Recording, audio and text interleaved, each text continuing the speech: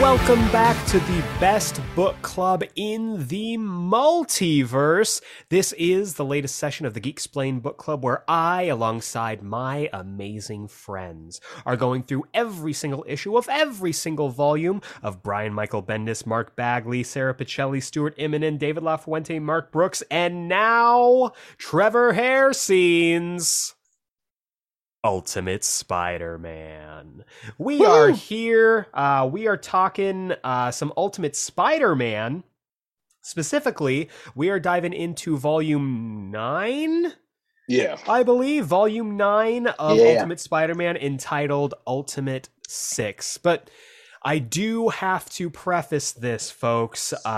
We are missing a man. We are down a man. I'm, of course, joined by one of the only two men who I would trust to break me out of a high-security shield containment facility, while also recognizing that the people who also broke me out are both not my father and also big-time, big-bad enemies.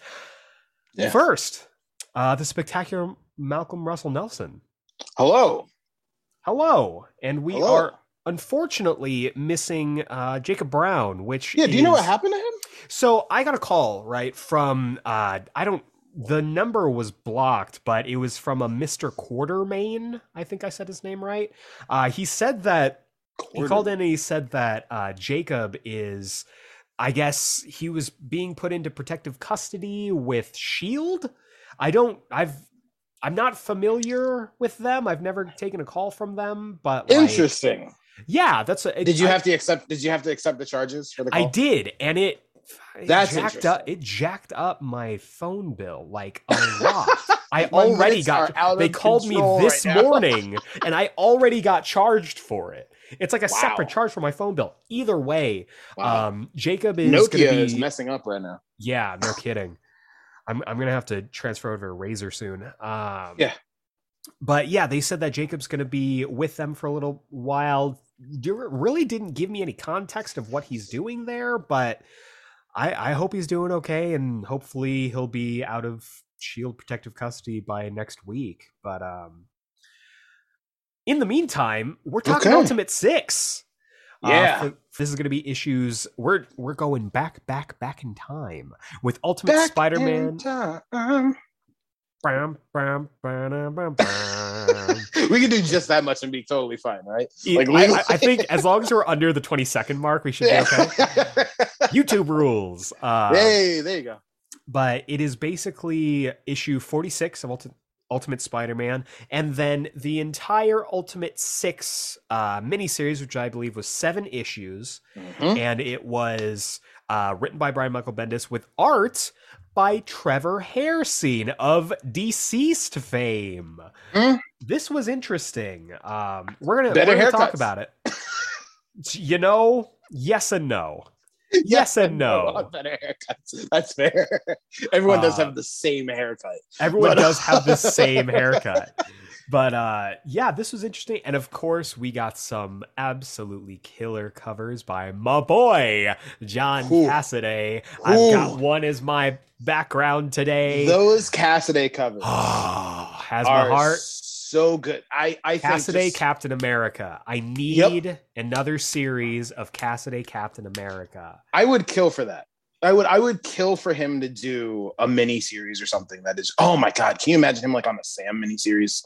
Because his Sam cap is so good. Looking. So good. I mean, all of the people he draws are so That's good. True. That's true. So good at what he does. I mean, the cover you have behind you is the cover for Ultimate 6 #1. Yes. And I'm already in the bag for the Ultimates. I love the Ultimates. I love the Ultimate Universe. I love those designs. It's still it's possible that is my favorite Iron Man design. Like it's so ugly, possible. But I love it. I love how functional it is and how very realistic it is. Like, this is a iron suit that someone is clearly inside. It's big and bulky and has giant laser cannons on the arm, and it's fucking cool. Takes an entire team just to get him in and out of the suit. I love that. And Cassaday just gets that so well. Agreed. God, just And I'm not even usually a fan of Ultimate Cap. Like his portrayal is really It's not great, but this one, this one had some good shit in it. I gotta say, I like how Bendis writes Ultimate Cap because he doesn't write Ultimate Cap like Ultimate Cap. Yes, he writes Ultimate Cap like Captain America. Cap. Yeah, and he doesn't write him like how Ultimate Cap is supposedly. I think it was Mark Millar actually who years ago said that like 616 Cap was in the Army, but Ultimate Cap was a Marine. Sure, which is an interesting comparison. I see Ultimate Cap as super right wing. Yes, he's more John 100%. Walker than not. 100%. And that's how you get you think the letter on my forehead stands for France? One of the funniest lines in comic books, but also one of the worst things in comics. They have, and this is a huge fucking tangent too. In Ultimates 2, they place suspicion that the Cap that we've been following for the entire Ultimates isn't the actual Cap, and it's just isn't actually Cap. If they had followed through on that and be like, actually, it's this guy John Walker, and they later brought in the real Steve Rogers, that would have been the coolest fucking thing. That would have been fine, and I think would have made a lot of sense. Yeah, but I think Ultimates they were committed to it. They were committed to it, and the thing with Ultimates is like, they had already done the doubting thing in literally the same run with Thor, so like they couldn't do it again with Cap too, and then have like a big reveal. Like, so I get it, but but then Thor ended up being who he was anyway. So like, what is it? I love Ultimates. God, Ultimates is fucking awesome. Ultimates, when it's good, it's great. When it's not good, it's great. And then when it's not, terrible. It's written by Jeff Loeb. Anyway. I am not going to turn this entire episode into bashing Jeff Loeb because I absolutely fucking could. But I'm not going to. Jeff Loeb's Marvel stuff, specifically his Ultimate Marvel stuff, is balls. I don't care what anyone says. Well, I like his Hulk run, though. Right, I guess. Yeah, exactly. He's just anyway. Don't meet your heroes, kids. Don't meet your heroes, and you'll find out they're pretty anti-AAPR. Yeah, and as someone who is AAPI, I am. That's a different episode. So what is that anyway? We're gonna move on. Let's talk about Sharon. Let's talk about redhead Sharon Carter, which automatically makes her the best Sharon Carter. Sorry, my bias is leaking through here. Just a little bit. The biggest problem is that she just looks like older Mary Jane, or Natasha Romanoff, Well, yeah. Who's also betrays them. Lots of reveals in Ultimates 2. Lots of reveals. You can read it if you want. Ultimates 2 is good. It's crazy. It has the biggest, craziest Iron Man suit of all time, which is a satellite, I think. Yeah. Anime mecha Iron Man is what. Yeah. It's sick. So Ultimate Spider-Man issue 46 opens up with 2 months ago. We have Sharon Carter being interviewed following the Dr. Octopus attack, and I was really surprised that we had this little flashback issue, and it makes total sense to me now in hindsight why this wasn't included in last volume. Yes, because this literally is purely just set up for Ultimate 6. Yeah, and it makes me wonder why it was released this way. So I like scheduling. What do you mean? Is weird. Well, I'm just surprised because like the way that this is placed, like narratively, this happens. The main event, at the end of Ultimate Volume 6, 3. Well, yes, but this also the main story of Ultimate 6 takes place after the previous volume we just read. So why didn't this issue come out after those issues? Because those issues were coming out at the same time. Oh, so Ultimate 6 is coming out alongside Ultimate Spider-Man still. Got it. Okay, that makes that's why. Okay, that's why. Yeah, hindsight is fucking crazy. It's 2020. Yeah, or 2025 in my case. Hello. So we get basically a recap of the Doc Ock issue or Doc Ock arc. We see the whole battle between the two of them. We see the news report where Spider-Man had his, I'm a hero shtick in front of the cameras. And then we get to see the aftermath, because we do see at the very end of that scene, S.H.I.E.L.D. agents Carter and Wu show up, and then we just follow Peter back for the rest of the story. But now we stick with that area. We see them go inside of the Oscorp building, and we find... No, Hammer Industries. Oh, Hammer Industries. You mean the arms? The mechanical arms? The mechanical arms. We go inside Hammer Industries, or... Yes. Hi. And... Hi. Hi. Oi. Oi and hoi. I just want it to always... I want every company to be Stark Industries. See. Just that will be the Ultimate's legacy for me. But they go in and they find the eggheads. They find the little pencil pushers who are trying to keep everybody in containment of the little projects they've got. And I love them watching the events on the screen too, and not noticing that the agents are coming in. They're just watching. It's like, I think it's clear. Like, I don't know. It's pretty bad out there. Like, there's news. We should probably wait in here for another few. And then one of them turns, is like, oh shit. Crap. So everybody comes in and they see that for the most part, they've only really got one prisoner, one subject in there, but it's a pretty big one. Mr. Flint Marko just sitting in his naked sand self. I love how weird he looks too. Like, he looks like an the alien. Coloring on this issue is wonderful. Yeah, I know you're always talking about the coloring of the webs, but like the coloring on this issue is you mean so good. The webs, the green webs, the green webs with the mechanical arms. I love just how he clearly doesn't look right. Yeah, like he's not the right, like he's not a flesh color in any way, shape, or term. Like, he looks weird and like kind of dirty. Yeah, like, this is how Pigpen should always look. Yes, and he's also got like a 6 head instead of a 4 head. Yeah, he's got a massive dome. And like you said, they go a long way, and that's that Bagley art, man. Like, they go a long way to make you know and understand that this guy, there's something up with him. There's something going on. And agents Carter and Wu find that out very quickly when they try to open up his cell and release him. He just goes sandham on everybody. Just so tight. How the sand looks so awesome. Yeah, and I love when they all are trying to recover, and you see that he has basically just shoved sand down one of the agents' throats until he died. Yeah. Like, it is unsettling. And we see that Peter hung around. He didn't leave immediately.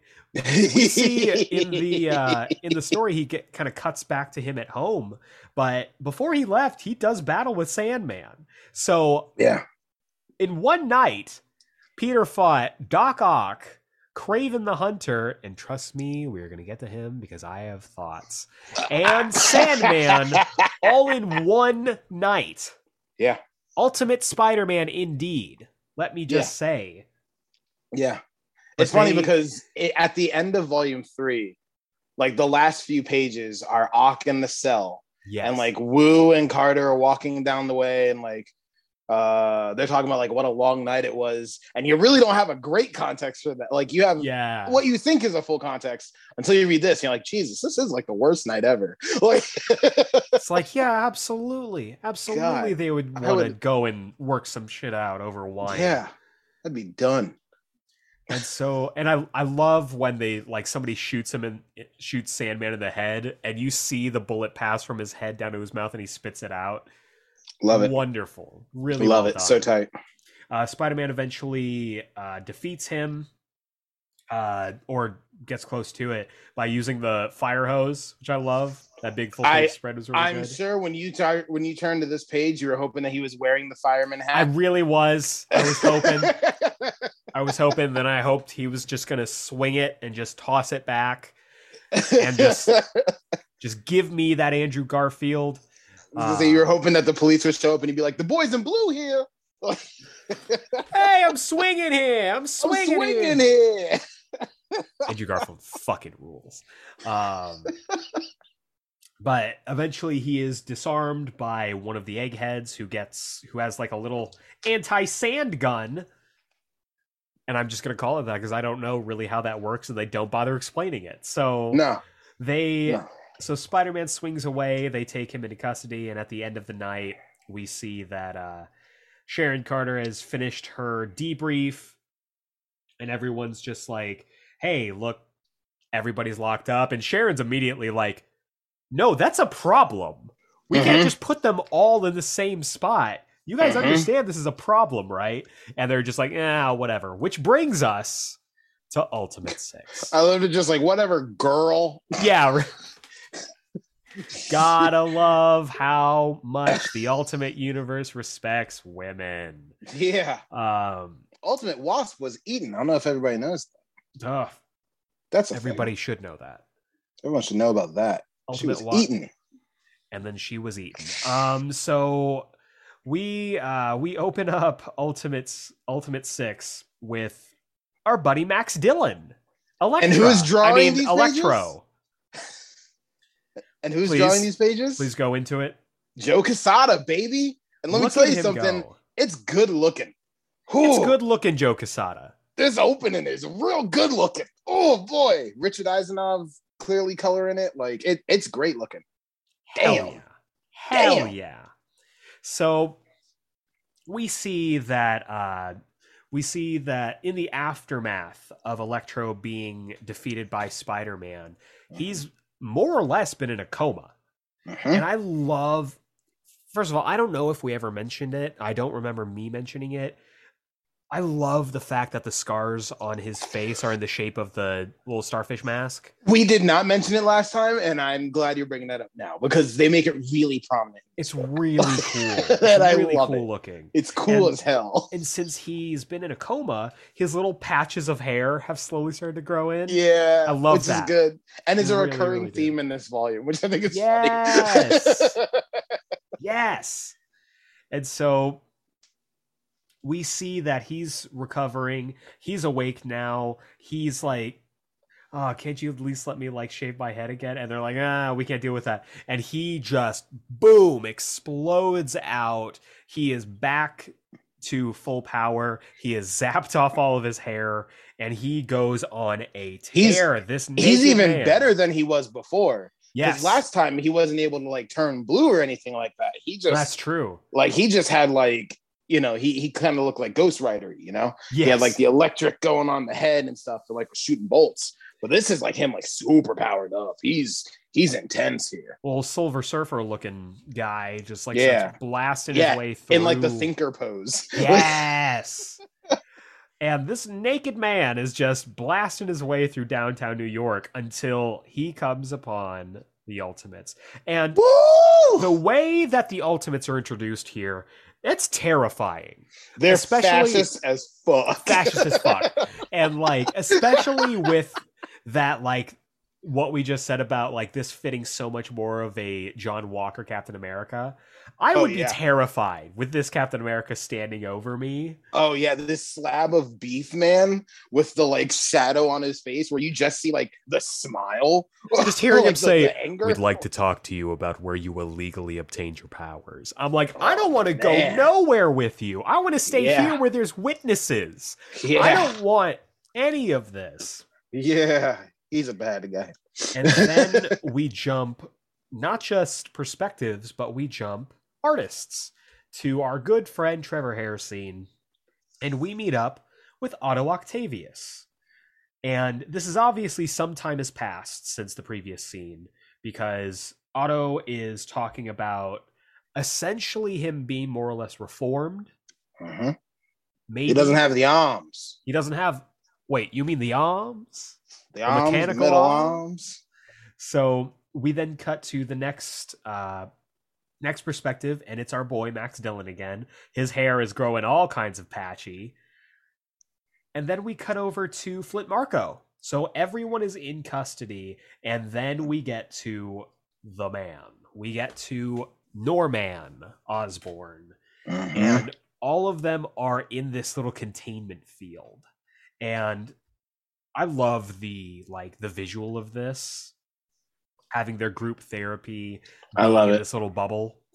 And group therapy is being conducted by the man who is least equipped to be giving therapy to anyone, Ultimate Hank Pym.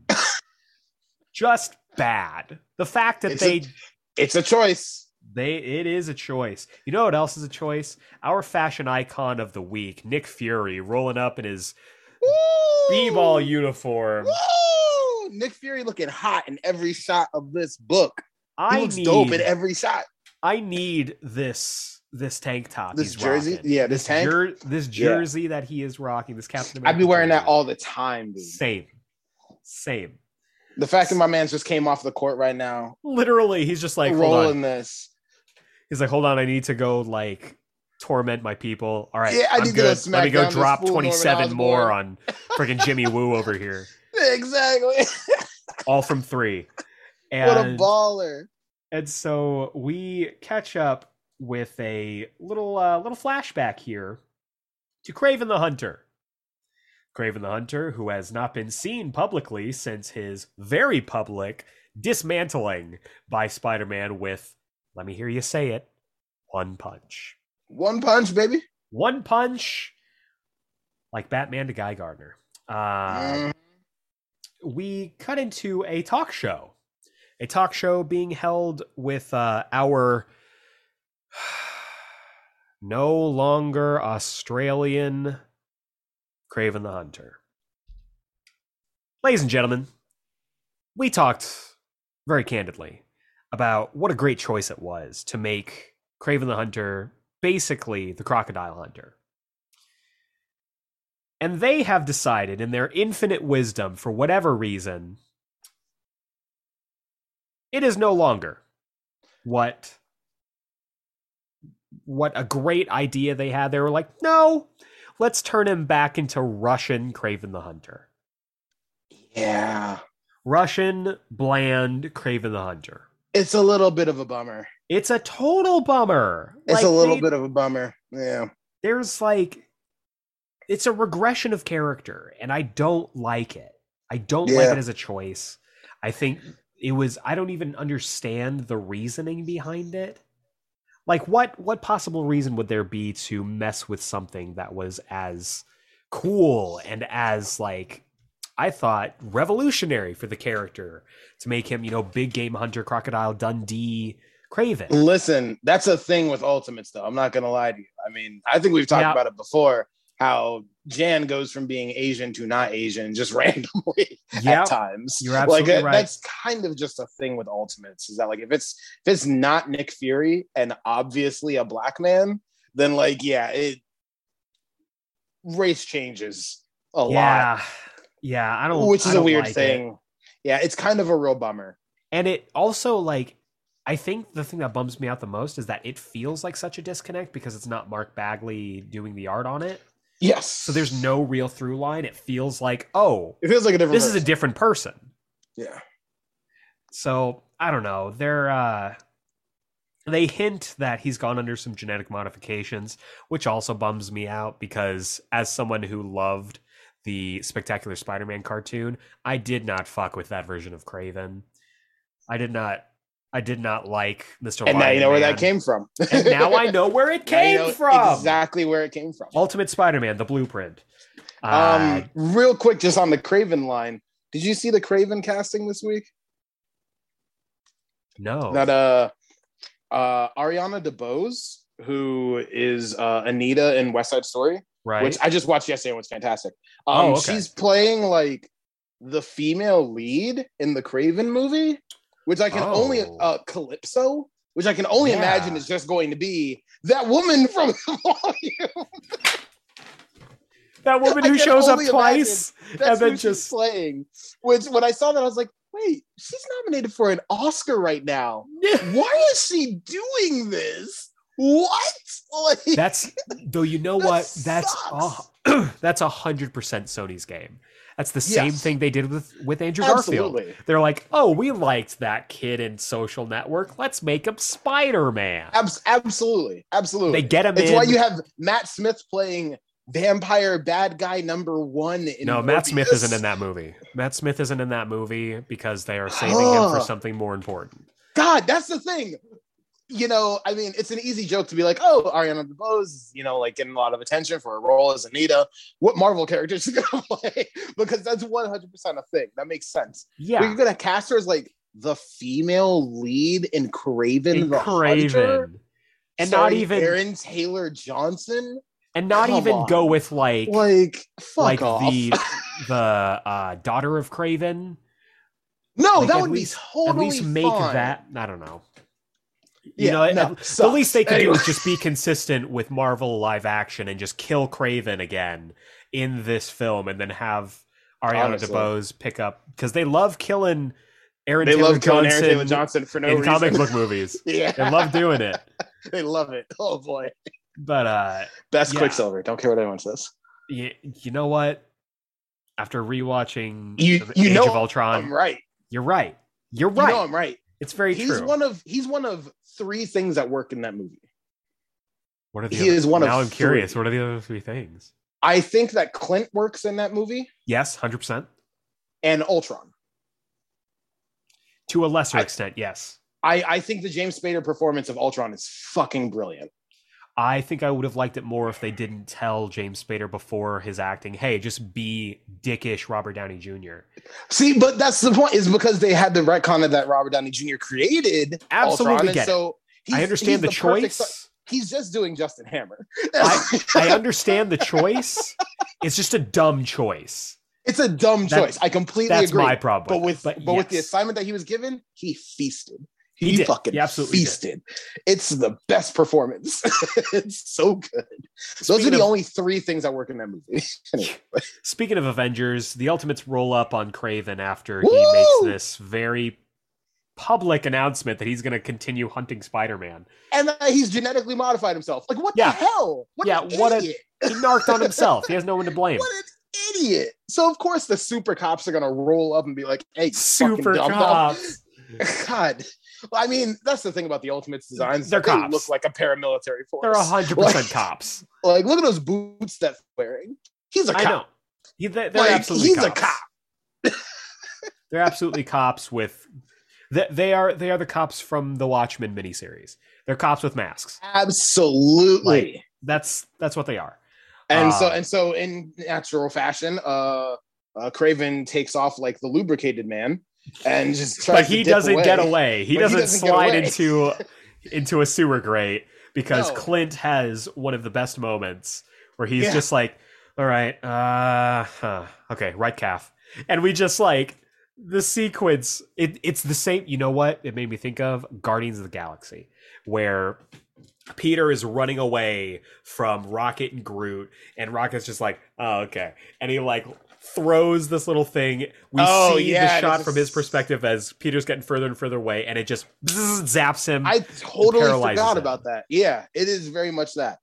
This also just feels, I mean, once again, I've been saying it from the beginning since he was cast, but like Jeremy Renner is just ultimate Hawkeye. Yes. Like for sure. 100%. And this is 100% a Jeremy Renner moment. This is the Jeremy Renner bit in Age of Ultron. Yeah.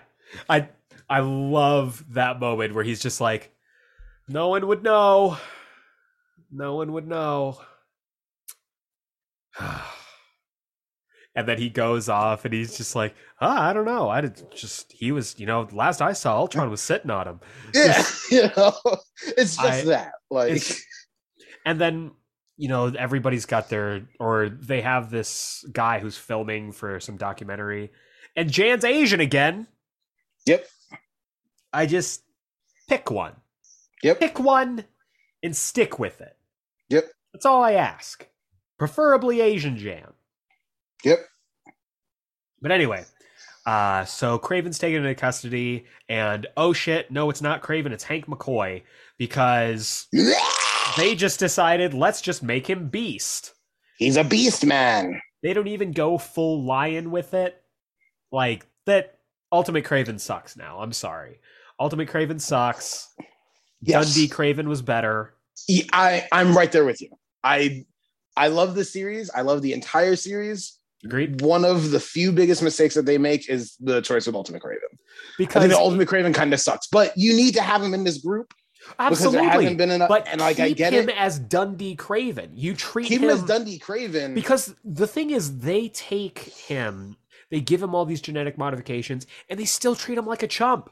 They could have done that and kept Crocodile Dundee Craven. That's the thing. They could have kept Crocodile Dundee Craven. Yeah. Yeah. It would have just been super. I mean, he looks like a reject from the Thriller video. Like, he doesn't look super Oh great. my God, it's so true. But like this panel where it's just his face and he's like, I'm Craven. Ah! Like, he legit looks like a reject from the Thriller video. And you know what would have been so good? If they did this whole thing talking about like, oh yeah, he's genetically modified. He's now the world's greatest killer. And they roll up for this final battle and he gets knocked out in one punch again because of course he lied about it. Again? Yeah. Because of course he lied about it because he's a showman. That would have been really funny. It would have been incredible and kept that through line. That would have been really good. And he would have been once again the best character in the book, like he was like he was the first time around. Yeah, but that would have been pretty awesome. Either way, Craven McCoy gets tossed in with all the other Sinister inmates. 5, and Norman mentions like, hey, why would he put all 6 of us in here together? And Otto, who is in a parallel cell, is just like, Norman, you're fucking, like, I get it, like, your mind's somewhere else, but there's only 5 of us here, and Norman's got a plan. He's like, nah, there's gonna be 6 of us, just you wait. So we continue on with Did you know what was going on with that? No. Did you see it coming? Okay. Had no clue. And I was very curious if you were gonna see that coming or not. I'll be honest with you, I had no preconceptions of what this was going to be. I was okay, eventually we're going to get to 6. We're going to get to 6, and my mind's racing. I'm like, we still got Mysterio. We could do Chameleon. We could do Scorpion. Like, we haven't seen these guys yet. And with the Craven connection, Chameleon would make sense. And like all of these, I had all of these different theories, and I didn't know who it was going to be. So the build up for this, I thought, was really well done. But we continue with the therapy sessions. We see that, and I love this, they talk about how Norman is now able to more or less turn into the Goblin at will. Without the Oz formula, which is terrifying. And there's a moment where he goes like half Goblin, and he turns all red, and he's like, and he looks just horrific because he's still got the Norman Osborn hairline with all this goblin, like, which is weird. It's weird and uncomfortable, and I don't like looking at it. But Hank McCoy does what he does best, gets naked and crushes people. So Ultimate Hank McCoy is just constantly bursting out of his clothes. And I swear to God, at this point in time, this is like the 8th time that's happened. Yeah, and it's like, it's kind of weird. Like, dude, just wear your suit under your clothes. Wear the suit. Damn. Like, you don't, like, I know that everybody loves the visual and he loves to swing his big dick around, but like Hank McCoy, we don't need to see it. We don't need to see it. I mean, it's big once he gets to that size, I assume. It still ain't that big. All right, you're right. I know what Ultimate Hank is packing. He ain't packing much. That man's a cuck, dude. And that was Under the Hood, a podcast within a podcast where Malcolm ranks all of the Ultimate's junk. Tune in next week. Everyone knows that Ultimate Thor has the best penis. Everyone knows. Ultimate Thor is slinging cock, dude. He is slinging lightning, and he's slinging a hammer. You know what I'm saying? A big old hammer. So tune in next week for more Under the Hood with Malcolm Russell Nelson. There might be some next week, actually. Oh, shit. So 6 weeks later, the stuff is continuing. So we see that they are in custody for most of the last couple of volumes. And there's this dumb moment. What was the point of this? What was the point of this? It's dumb. Max Dillon's like, of her doing this? Max Dillon's like, understand. Hey, you kept us in here. Can you at least take off your top for us? And Sharon's like, oh, okay. She starts unbuttoning her shirt. And she's like, psych. And I'm like, what was the point? Were you just trying to hit a page count? Like, what are we doing here? I love that your ultimate Max Dillon right there was just what's his name? Hudson from Aliens. Hey, show us your top. Hey, I'm Electro. Show us your. I'm gonna zap you. That's canon. That's it. Canon. That's what he said. That's who he is now. Oh shit! I found my Sinister Six impression. We all have one now. We all have one. We all have a Spidey villain impression now. But I gotta New York him up more. It's like, hey, show me his top. Hey, show me his top. Show me. Hey, I'm Spock in here. Let me see a boob. Let me see a boob. Oh my god. So that's Electro, I guess, now. Oh, that's so funny. Oh man. He'll be the first. He'll be the first, Skank. That's his go-to. It's like, you Skank. You Skank. You Skank. He's really from Jersey. Yeah, it's just a slightly younger John Turturro. That's like, hey, I'm Electro. Yeah, he's got that Transformers energy though. That's the thing. Jersey isn't even that bad. So he's either from Jersey or Long Island. That's what it is. Yeah. So we see that I've lost the plot. Okay, here we go. So, there's a meaningful look between Norman and Doc Ock, which is interesting. I was literally gonna say Norman and Osborn, and I'm so glad you cut it before I could say that. Otto's basically like, hey, I want to talk. And so they've been needling all of them to be like, hey, like, there's shit going on and we know you know about it. So we see that Otto wants to cut a deal. He wants to be part, of the solution. He's like, oh, I have so much remorse. I'm not that guy anymore. Like, you've taken my arms away. And even Hank's super suspicious, but of course, because he can't help himself, he's like, I got the solution here. Let's trust Otto Octavius. Because Hank always makes the best decisions. Yeah, Ultimate Hank is just the worst. He's bad.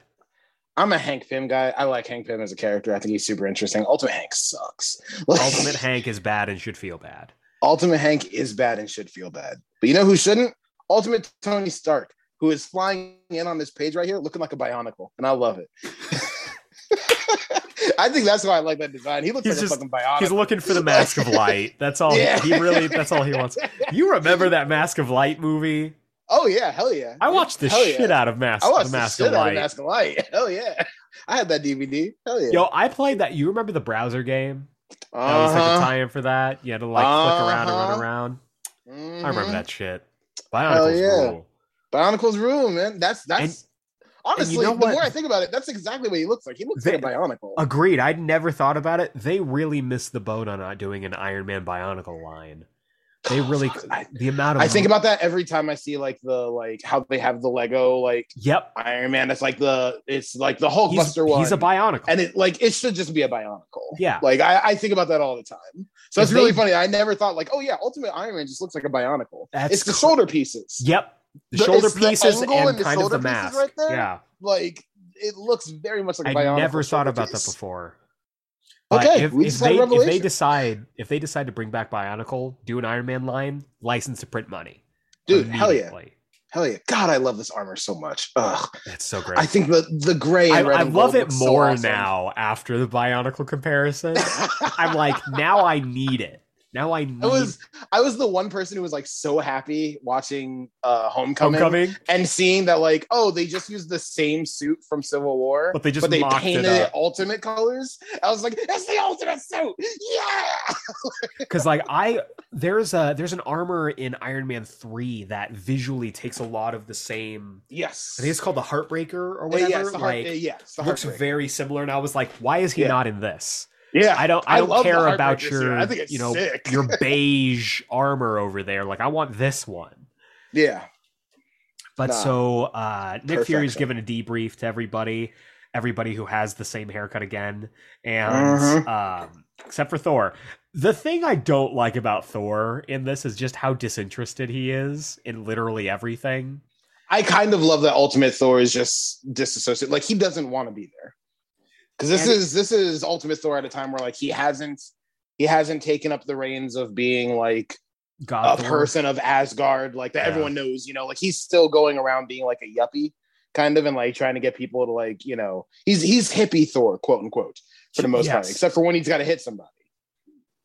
And I love that. Like, I think that's super cool. Yeah. So he just has no interest in being a part of this military force. Like, I guess, yeah. It feels kind of one note for me, writing wise. That's fair. Because every time they cut to him, he's just like, I don't care. Whatever. It's better than, like, Ultimate Bruce Banner, who literally is just cucked the entire Ultimates run. Yeah. Like, I do love that later on, after, like, the power goes out, they're like, oh man, we had to put Magneto under, we got him, blah blah blah, everything's cool. It's like, oh man, what about Banner? It's like, he was asleep. He was asleep the whole time. He missed it. Like, but I love that they're like, he missed it. We sedated him anyway, just in case. I was like, you guys are dicks. Yes. Ultimate Shield are the worst. So they basically talk about how, like, hey, you know, there is problems. These guys are genetically modified. Otto wants to blow the whistle on them. And at a certain point, Cap asks the real question. Are these guys palookas? Which I think is what we should have been asking the whole time. That is what we Because the answer is yes. Every one of these people is a palookas. Putz. They're just absolute putzes. These guys are all half-eaten ham sandwiches, and I don't appreciate them. How can you tell that it's a Bendis book? Words like palooka. Anyway. Peter Parker says a word later we're going to get to, where I'm just like, oh yeah, I forgot. Right. Peter Parker is Jewish in the Ultimate. He's honorary Jewish. Yeah. He is absolutely kosher. Oh yeah. But Steve basically asks, like, hey, you commissioned these experiments, right? And there's this long pause, and Nick Fury's like, yeah. And Cap's like, all right, cool.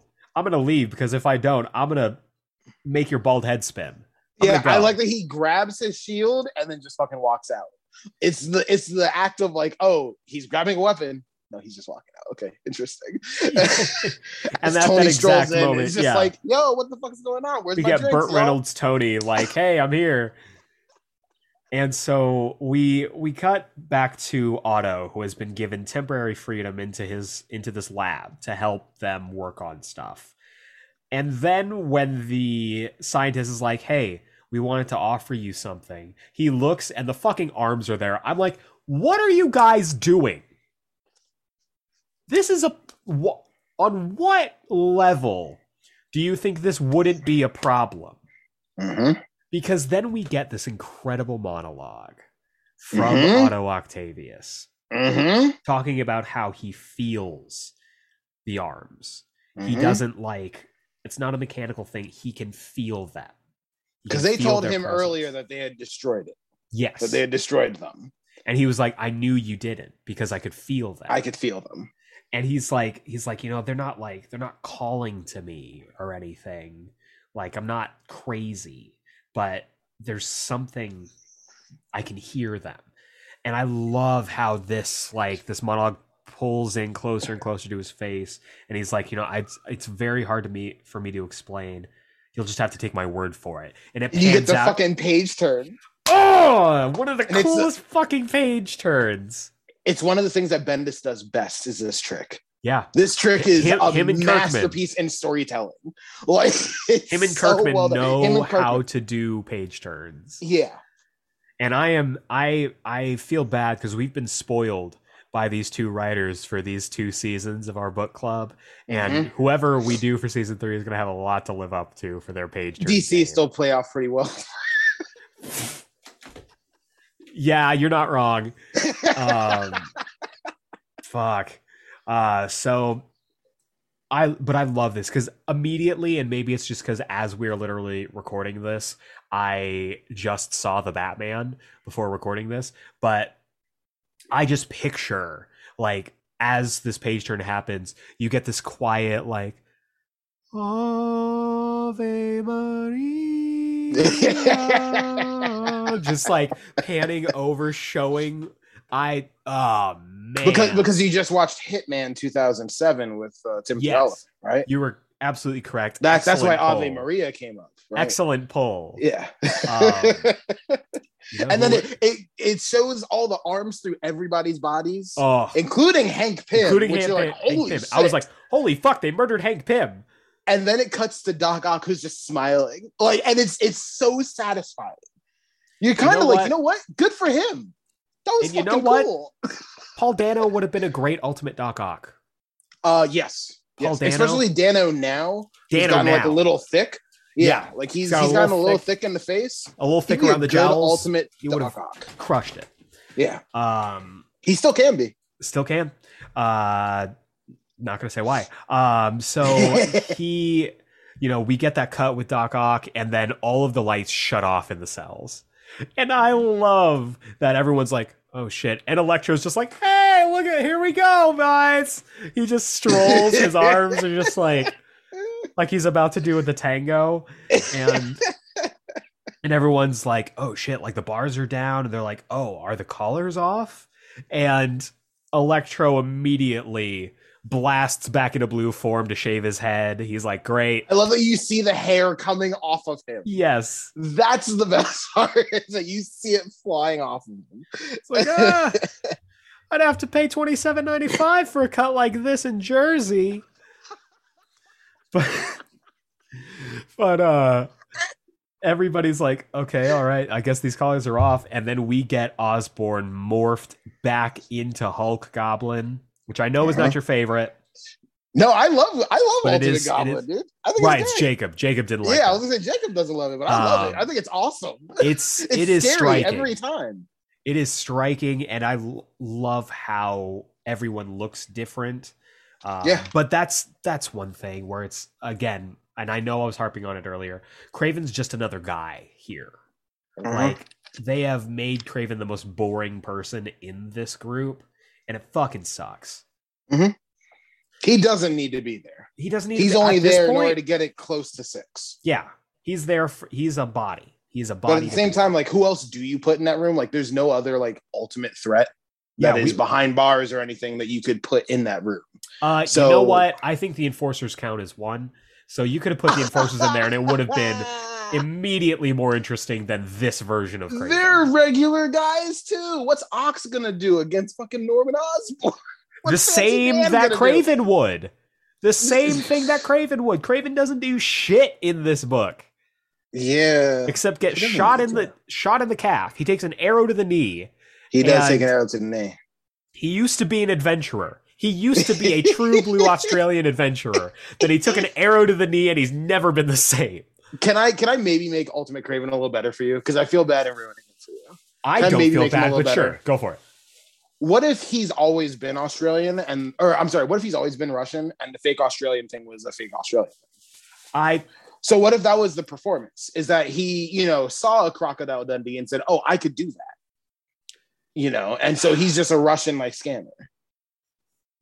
I still don't like it because I think if he had decided, oh, this is the much more interesting version, stick with that version. Because you are, as you are, Kraven, not interesting in this. If I wanted Russian Kraven, I just read 616. That's fair. It's a baffling. And we've been singing his praises for this entire run so far. Brian Michael Bendis has not missed for most of this until reverting Kraven to his least interesting self. Yeah, I think it's kind of a bummer. And I love Kraven. He's top 5 Spider-Man rogues for me. He's your boy. He's my boy. And that's why Aaron Taylor Johnson needs to be Crocodile Dundee Kraven in the Kraven movie. If they do that, best Sony movie they've ever put out. Scrap everything else. It's stupid that there's a Kraven a Hunter movie coming. Anyway. I will reserve judgment until I have been proved wrong that he's not Crocodile Dundee Kraven. He won't be. Because he won't be. If he is, but just think about it. Think about a world where he is, just for one moment. just for one moment, just jacked up Aaron Taylor Johnson with a little goatee, just saying, "G'day, I'm gonna hunt a spider." Like, picture the world. But he won't be. But what if he was? But what if he isn't going to be? But what if he is? I'm going to call my shot now. You know what they're going to do with it? They're going to make him Russian still, and they're going to use this as like, oh, he used to be like Sony verse version of a Black Widow. That's what they're going to do with this. 100%. 100%. He's going to be like a former KGB or something like that. And like, and you know I'm right, and you know that I'm right. You know what, listeners, this is what we're gonna do. We've never done this. We've never done this. We've never done this. I am going to bet. Okay. I am going to, and this is going to be public record. So I want people to hold me to this. If we do not get Australian Kraven the Hunter, I am buying you a hardcover of your choice. Okay, bet. And if we do get Australian Kraven the Hunter, I will buy a hardcover of your choice. Okay. Bet. Here we go. Okay, there we go. Ladies and gentlemen, it's on. Ladies and gentlemen, Malcolm is going to be the proud owner of Absolute DC New Frontier. Oh, fuck, no. Fuck, no. No. But you know what? I love a challenge, and like my icon Kraven would say, it's a hunt. Gonna go on a hunt. It's a hunt. Maybe I like Australian Kraven so much because I'm a Captain Boomerang stan. Maybe that's what it is. That might be it. That might be it. Either way, Captain Boomerang forever. So the Ultimate 5 breaks out of S.H.I.E.L.D. And we get the reveal. Because this entire time, Norman has been saying, bring me my boy. Bring me my boy. And I get it. Because I'm like, okay, Harry went under S.H.I.E.L.D. custody. We know he's there. Makes total sense. And at the very end of this scene, Otto's like, hey, your boy, where is he? Like, where are they keeping Harry? And Norman goes, what are you talking about? My boy's name is Peter. Peter makes 6. And I'm like, no! Dude, isn't that good? Great reveal. So good. Great reveal. Did not see it coming. A great reveal. But it makes complete sense because this, you know, they talked about throughout this entire lead up to this that these guys are all put together because they are illegally genetically modified. You know who else is? Spider-Man. Yeah, it makes total sense. The pieces were there. So good. Great reveal. Great reveal. And then that's when like they explode like that wing of the Triskelion. Yep. And I think that's so cool. Like, yeah, that's a great timing thing. Again, this period of Bendis is really good on his timing on his comics. Like timing of the page turns and the reveals and like the staging and everything. That's beautifully staged. Totally agree. Except for Russian Kraven. We see that the Ultimates are being called. Everyone is where they would be, I guess. You know, Thor's doing some, you know, rescue humanitarian work. Yep. Janet's reading a book. Tony's macking. Natasha's taking her 6th shower, I guess, since this is the middle of the day. Steve's watching something. And we cut over to... Wait a second. No, what? We're moving on. So the Triskelion. We see the... Tell me he's not. You think he's at home? He's like, Gail. Tell me unequivocally that you know he's not. Because we don't see anything from the sternum down. We don't. Oh my God. He's sitting in the dark. Oh my God. What is he watching? Anyway, so we see the aftermath of the Triskelion breakout. Ultimates are on the scene. Everyone's dead. And we go through the security footage. This Ultimate 5 just tore through the Triskelion.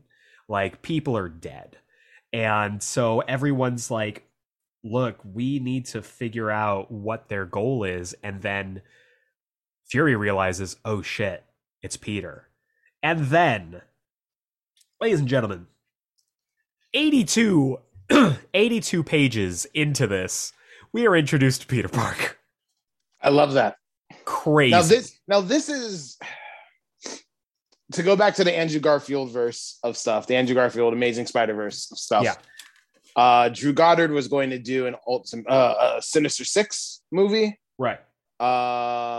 This is I have never understood why you would do a Sinister Six just as themselves movie. That's always been a weird idea. But when they had announced that, I was like, you know what? If you do it like Ultimate Six, that makes sense. That works. You can find a way to do that.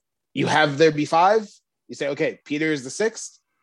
And then halfway through, you do exactly this. You introduce Peter into the movie like it's the first time you're seeing that character. Like it would work really, really well. And this would have been the perfect way to integrate Garfield into the MCU.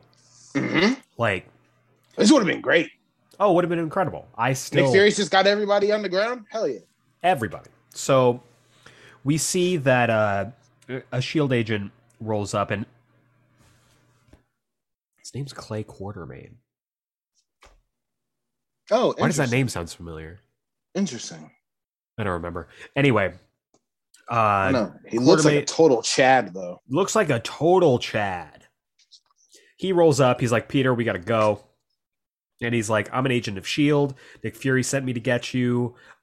We gotta get out of here. And so Peter's taken to the Triskelion, where he meets up with Fury. They lay down the situation. They're like, look, we've got this set up already. Your aunt's safe. Your girl's safe. We need you focused on this. And Peter and Nick have like a little back and forth. Really well done. Love it. Mm-hmm. And then we see that Norman has an in with the President of the United States. I love that reveal too. That's a great reveal because you just get this guy sitting at a desk. Yeah, he picks up the phone. He's like, "Oh, this is Stone," and then nothing from him, no dialogue or anything. I'm headcanon that's Tiberius stuff. Stone. Ooh, for all my 2099 fans. Nice. Okay. I respect that. Hell yeah. I'm down with that. All right. So Tiberius Stone is here. And you just see his facial expression. You just see him start shitting a brick. Then he hangs up the phone, walks, gets to a door, puts his head down before he opens the door. And then he opens the door and it's the freaking Oval Office. Like, that's a great page turn. Again. Like, man, good ending for an issue. Yeah. He's crushing it. He's crushing it. So we catch up with our Sinister Not Yet 6. And they're in a Kingpin bunker in the Hamptons. Makes sense. All of them having stolen literally the clothes off the backs of the agents that they killed. I love that. I love that they look like they're like the bad guys in a Michael Bay movie. Like this for real looks like the set of Bad Boys 2. Like it's fucking tight. Like, 100%. Right there on that beach is where they have like the face off at the end. Where like the mine shoots up and Martin Lawrence shoots the thing and then Will Smith's like, that's how you shoot. That's how you shoot. Like that's right there. Oh, that's so true. I didn't even make that connection. God damn. So we see that the president basically got a call from Norman Osborn. Now we don't see who the president is, but you see the hair because that's what Marvel does. But but they don't do that with the Ultimate books. That's the interesting thing. Very true. Because they make it very clear that it's Bush. That is a good point. And you see the hair. You could tell that this is supposed to be Bush. Yeah, very true. Bush 2. Sorry, I should make it clear for Bush listeners 2. Because they may not Texas remember Boogaloo. that. Yeah, exactly. Nuclear Bush. Yeah. And so he basically says Norman wants $100 million, or he's going to blow the whistle on the fact that you kept him imprisoned unlawfully and illegally and seized all of his stuff. And Fury's like, you ought to give a shit. Like, and listen, I got to be honest, it's kind of baller. Agreed. This is that line from the first Avengers where he's like, I understand the council has made a decision, but given that it's a stupid ass decision, I've elected to ignore it. Like 100%. And so he basically says like, look, I am going to find this guy. President's pissed. And then Fury gets a call from Norman. And I think that's very interesting. Norman is in this place where he is acting, like you said, like a Michael Bay villain, where he's like calling the heroes, chatting them up. Yeah, it's kind of tight. A little bit, yeah. Honestly, a lot of baller ass movements in this. Or like he's the main mob boss from The Departed. Yeah. Yeah. It's just good villain shit, you know? I love it. Just the phone call of just like this is Fury. He's like, so I'm a priority now. He's like, hope you enjoy prison as much as I did. And then quits. Like fucking dope. And so Norman promises money and or infamy for all of the other members of this ragtag crew, and everyone's like, all right, let's do it. And everyone has different motivations for trying to do this job, essentially, but they are all on the same page. They are going to This is your heist movie scene. Yes.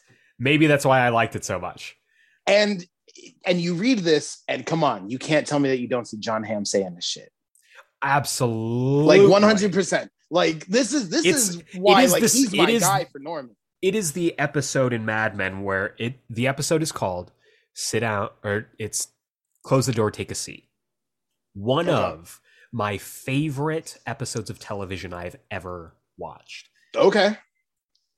They're basically like, hey, this merger for our two ad agencies is coming through whether we like it or not. The other agency fucking sucks and they're going to have control over us.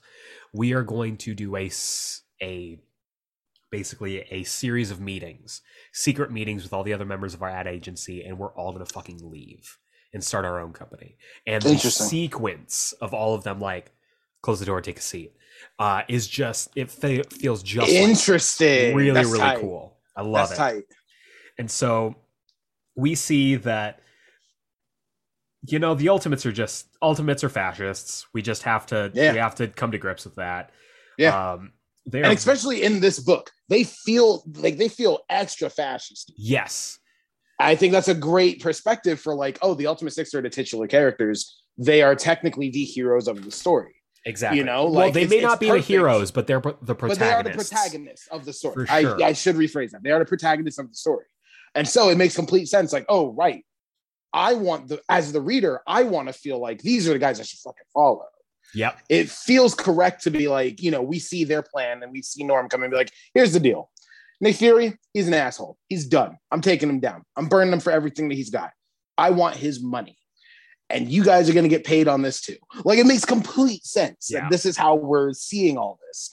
And it works really fucking well. Like, yeah, you know what? Now that I'm thinking about it with the whole heist situation, you know who would have been a great Norman Osborn? George Clooney.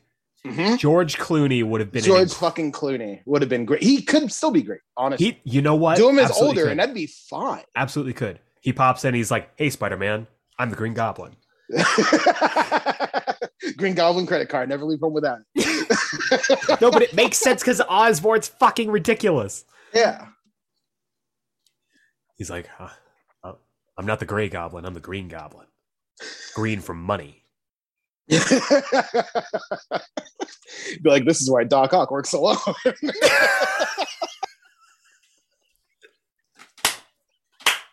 And you know what? We have Chris O'Donnell as Electro. Hey!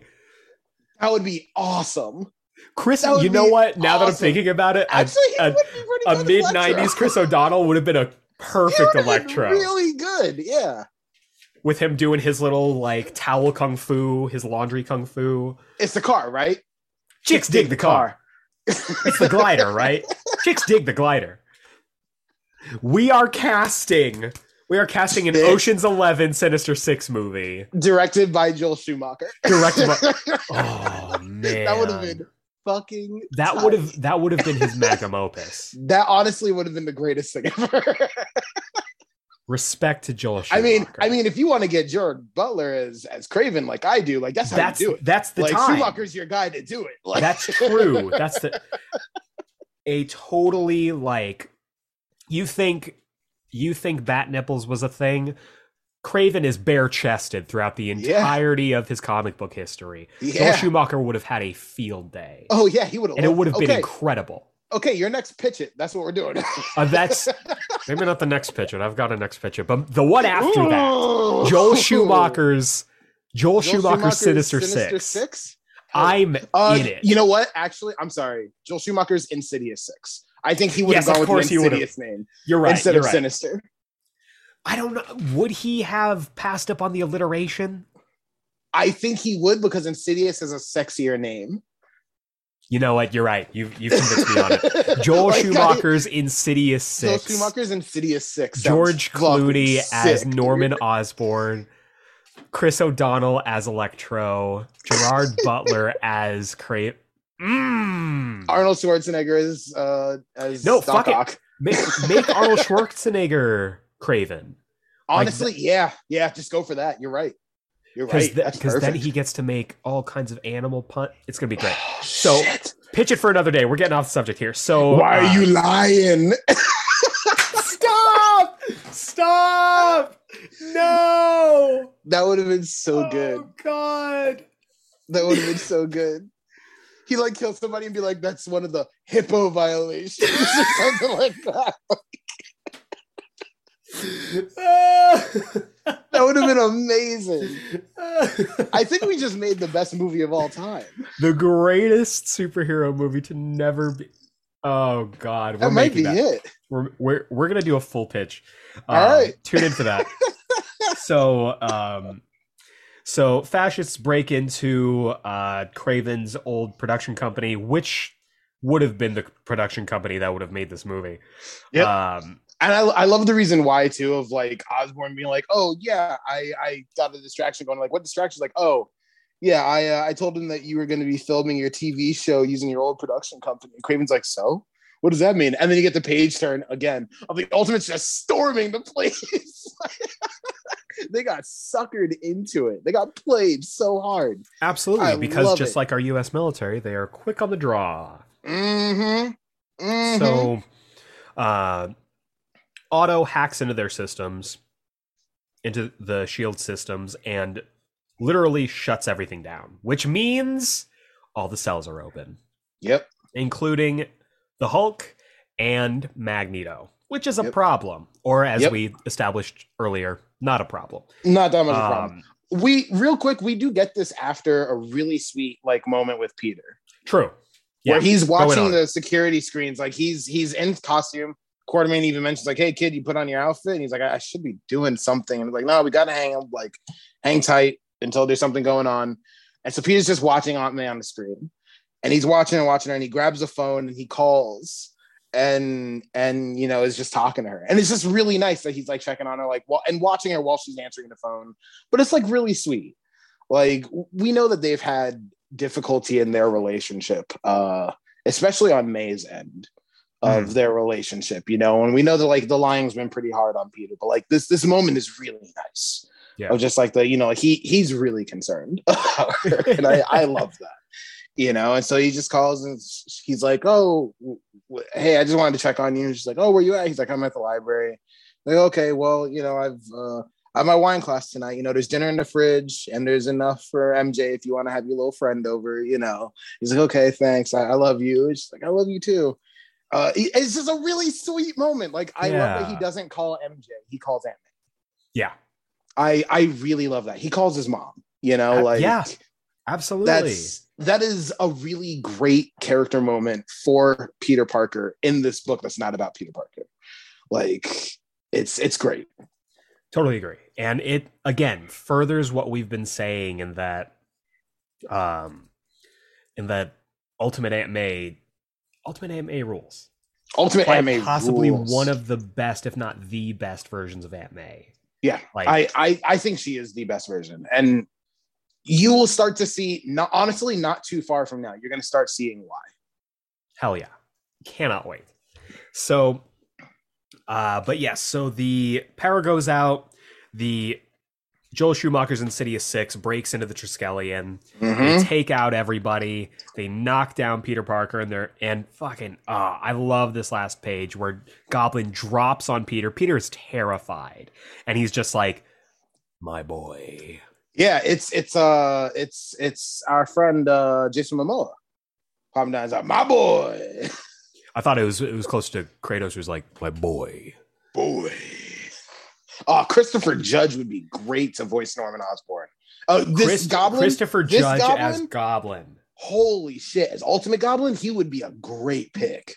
Dude, we do that balancing act. We have Clooney as since it's the 90s, we don't have that technology yet. We have Clooney as Norman Osborn, and we have Christopher Judge as the Goblin. As Goblin. Shit, like that'd be awesome. Hell yeah. That would be awesome. So we see Aunt May getting out of her wine class, and she is picked up by Black Widow, who I can't stress enough is an undercover villain. Yep. Cannot stress that enough. Yeah, but you don't know this at the time. We don't know it. We don't know it at the time. No one knows it because this clearly takes place before Ultimates 2. Yes. Because Black Widow and Tony aren't together. Right. And in Ultimates 2, they've been together for a while. I can't not see Ultimate Black Widow and be like, no, I know. It's bad. She's secretly planning, like, all this stuff is going on with Triskelion. Right. She's planning all this stuff too. Like, oh, this is great. I love this for me. This is exactly what I was going to do. Like, she's taking notes. Like, yeah. So the Ultimates pop in and they're like, okay, we don't know what's going on. Magneto's down, Banner's down, we're good. They took the kid. And we flash over to Peter. And he is woken up by the arms.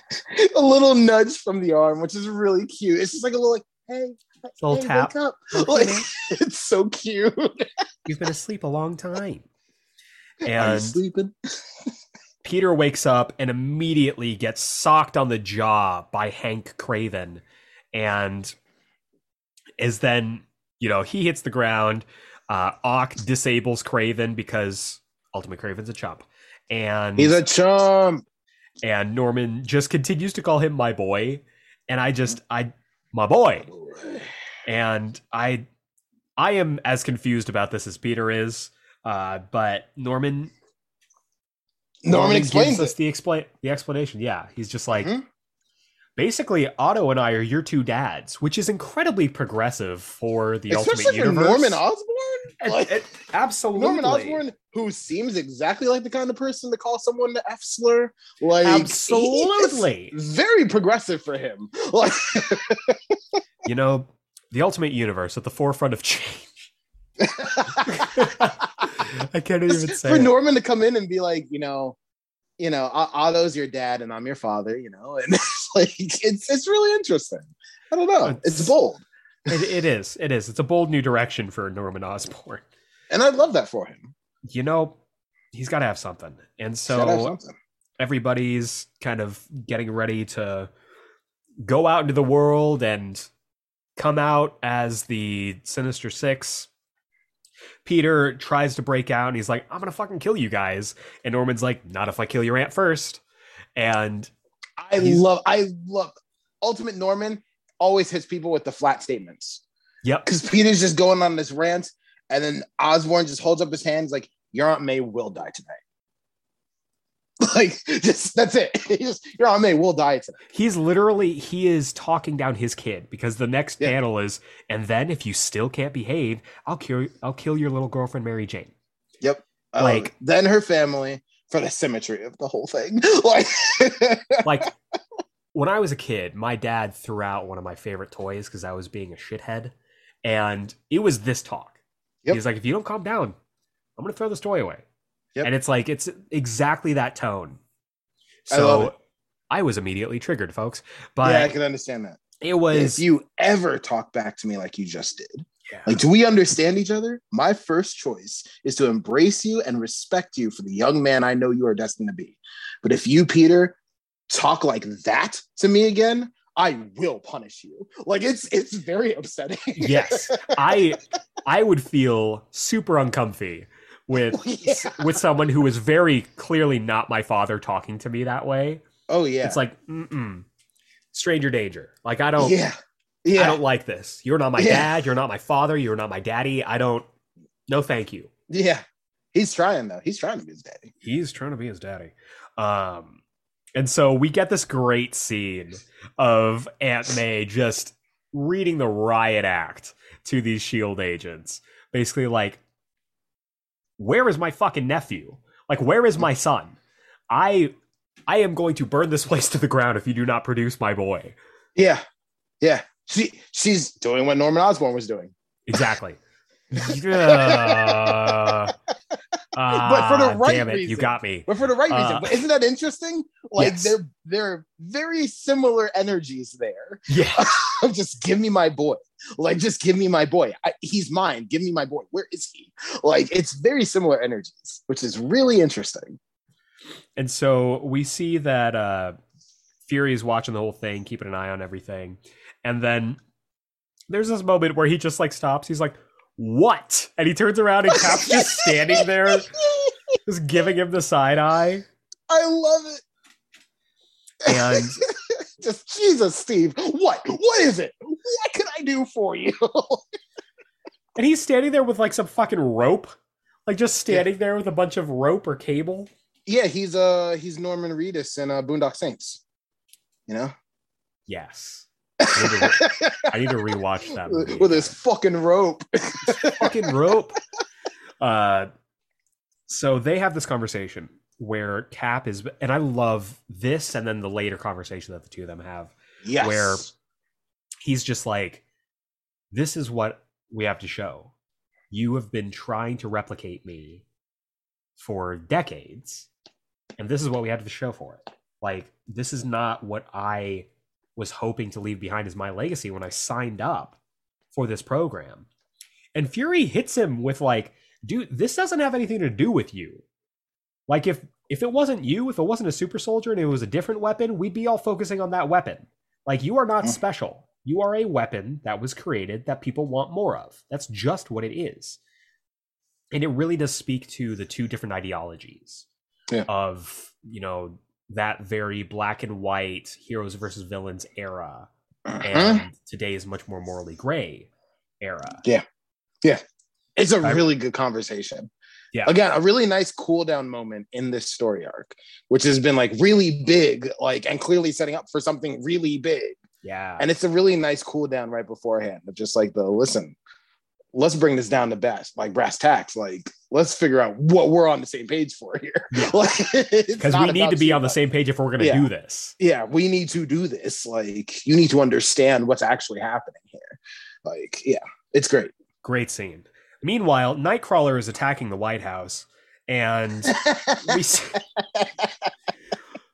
No, the Sinister Six has arrived at the White House. They blow through the security detail and the National Guard that has been called in to protect the building.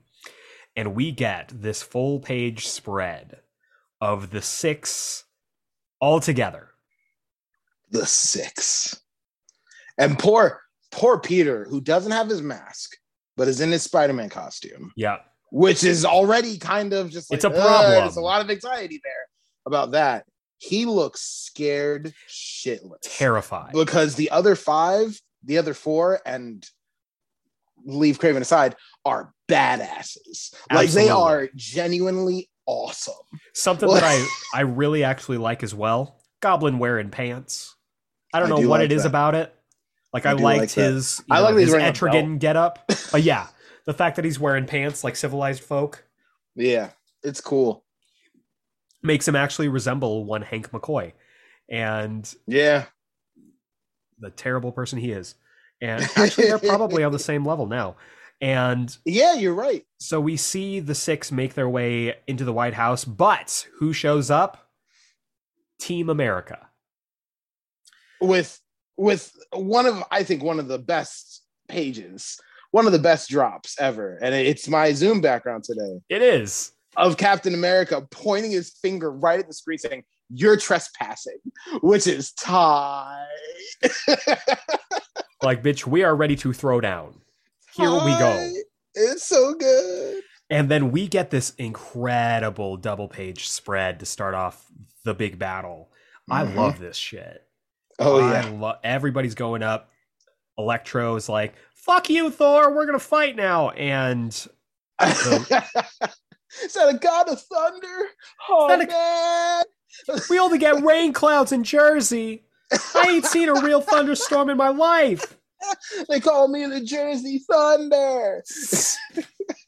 Not to be confused with Oklahoma City, because that's a different... Anyway. That's a different thing. I don't even like basketball. Yeah. Well, I guess at this time we're still the Seattle Sonics, but either way.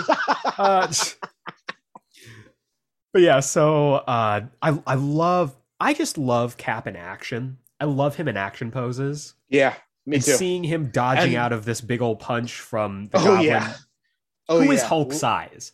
Legs spread, like he's using like his shoulder to hop over him a little bit. It's kick ass. I love the Ultimate Captain America uniform. I do too. I love it. I love it even more in Ultimates 2, where it's turned into that little helmet. That was the first time that I really liked the chin strap helmet. Yeah, I was like, oh, you know what? That's actually a really good pick. That makes a lot of sense. It's pretty cool. And especially with how militarized this is. Yeah, totally dig it. Fun fact: this was my first ever cosplay. Was this version of Captain America? Really? There are pictures. Yes, I would love to see those pictures. I love that costume. I am a big fan. Big fan. Hell yeah. They are basically, this whole battle is raging, and Peter is just like standing off to the side watching it. Peter is doing the thing from the listeners will remember this from the Spider-Man Web of Shadows game trailer. Oh God. Where Spider-Man is walking through all this chaos around him as I don't remember the name of the song, but it's a classical song that's playing on the piano. Who can say where Not that one? Not that one. Not that one. Okay, sorry. Not that one. I think it's the My Neck, My Back. Oh, wait, no. I don't think it's that one. Especially not in this situation. But yeah, so Peter is just kind of observing this whole thing as everything is going on, and I love it. He's just got this wide-eyed expression as he's just like, oh my God, he has never felt more like Morty from Rick and Morty. And he's like, oh geez, it's just I hate when there's this big battle going on. Oh man, what's a guy to do? Oh man. And then at a certain point, he's like, okay, I guess I gotta fight for the 6. And so he starts wailing on Captain America. Yeah. But Cap, is able to talk him down. He's like, look, we've got your aunt. And Peter was under the impression this entire time that Norman had his claws on his Aunt May. Uh-huh. And when he says, like, you have her? You promise? He's like, I promise. You swear. And Cap looks at him. And he's just like, kid. Like, gives him that assurance. I love that. That is so well done. This double page spread is masterfully done. Masterfully done. This whole sequence is fucking fantastic. It's so good. And just the dramatic posing of all of it too. Yeah. Because that's when Peter like loosens up, disengages from Cap, slowly like just turns his head. You see his face like in shadow, but you could tell how fucking mad he is. Yeah. And then he starts walking very slowly up to Norman Osborn. And she's like, hey, Lil Sprout. And then just pops Osborn. Norman's just like, Parker, I told you to. And he fucking Shoryukens him into the sky. It's so cool. And saves Hawkeye's life. Yes. Because Norman was about to skewer Hawkeye. He was about to kill this poor man. He was about to burn his balls off. Jeremy Renner owes him his life. It's true. And he straight up just hits him with a KO, knocks him up into the air. That's what I love about it. So that solid uppercut that knocks him into the sky. Yeah. And then Craven's just watching. He's like, oh. Oh, look at people actually doing something interesting. Huh? Oh, wow. And then Peter gets just yeeted by Doc Ock into the White House. And this is one of my favorite moments of the volume. Because he crashes through. He hits him with a Ochi Mama again. Ochi Mama. There it is. There's Bendis. There it is. And then he all of a sudden looks up and he's like, Oval Office. Huh. Now, we all know that the Oval Office has cameras, right? Come on. Absolutely. Like, the Oval Office has cameras. Absolutely. So the president totally knows who Spider-Man is now. Anyway. Well, well, the president knows what he looks like. I don't know if, because we've established that you don't, like, knowing what he looks like is very different than knowing his identity. Yeah. No, he usually follows that up with telling people his name. So who knows? Yeah. And then we get this Peter Parker in the Oval Office. Can you imagine that? Yeah. Peter Parker, who lives on 44 Graymalkin Street in Queens. Oh, Peter Benjamin Parker, whose social security number is 0912222. Goes to Midtown High all the way to the White House. Wow. Wow. Can't believe it. I can't wait until my third grade teacher, Mrs. Crabapple, learns about this. You know? It's a good thing they don't have cameras in here, or they'd be real shocked to learn that my Aunt May and I live together, and that the only people who know my identity are so-and-so, and so. I actually have a list right here. I'm just going to leave it. I'm just going to read it out real quick, just for posterity for me. Peter's bad at this. You know who isn't bad at this, though? The Wasp. The Wasp. Janet Van Dyne single-handedly takes out Doc Ock. Yeah, in the grossest way. Yep, diving down through his throat would not be the last time that she ended up in a villain's mouth. That's not what I thought you were going to say. What did you think I was going to say? I thought you were going to say it's not the last time that someone's in Doc Ock's throat. I mean, you would know better than I would. I haven't read this series. But... so I'll tell you, the arm orgy that's coming up is really weird one, no, but, you know, volume 12. Just get ready for it. Story. How could it possibly? But anyway, Kraven goes after Peter, gets murked because Ultimate Russian Kraven fucking sucks. He gets murked with freaking like Ricochet. Yeah, it's a Ricochet lightning bolt from Electro and Thor's fight. He gets taken down, which is completely off screen, by the way. Completely. I just want to mention that we don't get any of Electro versus Thor, which I think is a missed opportunity.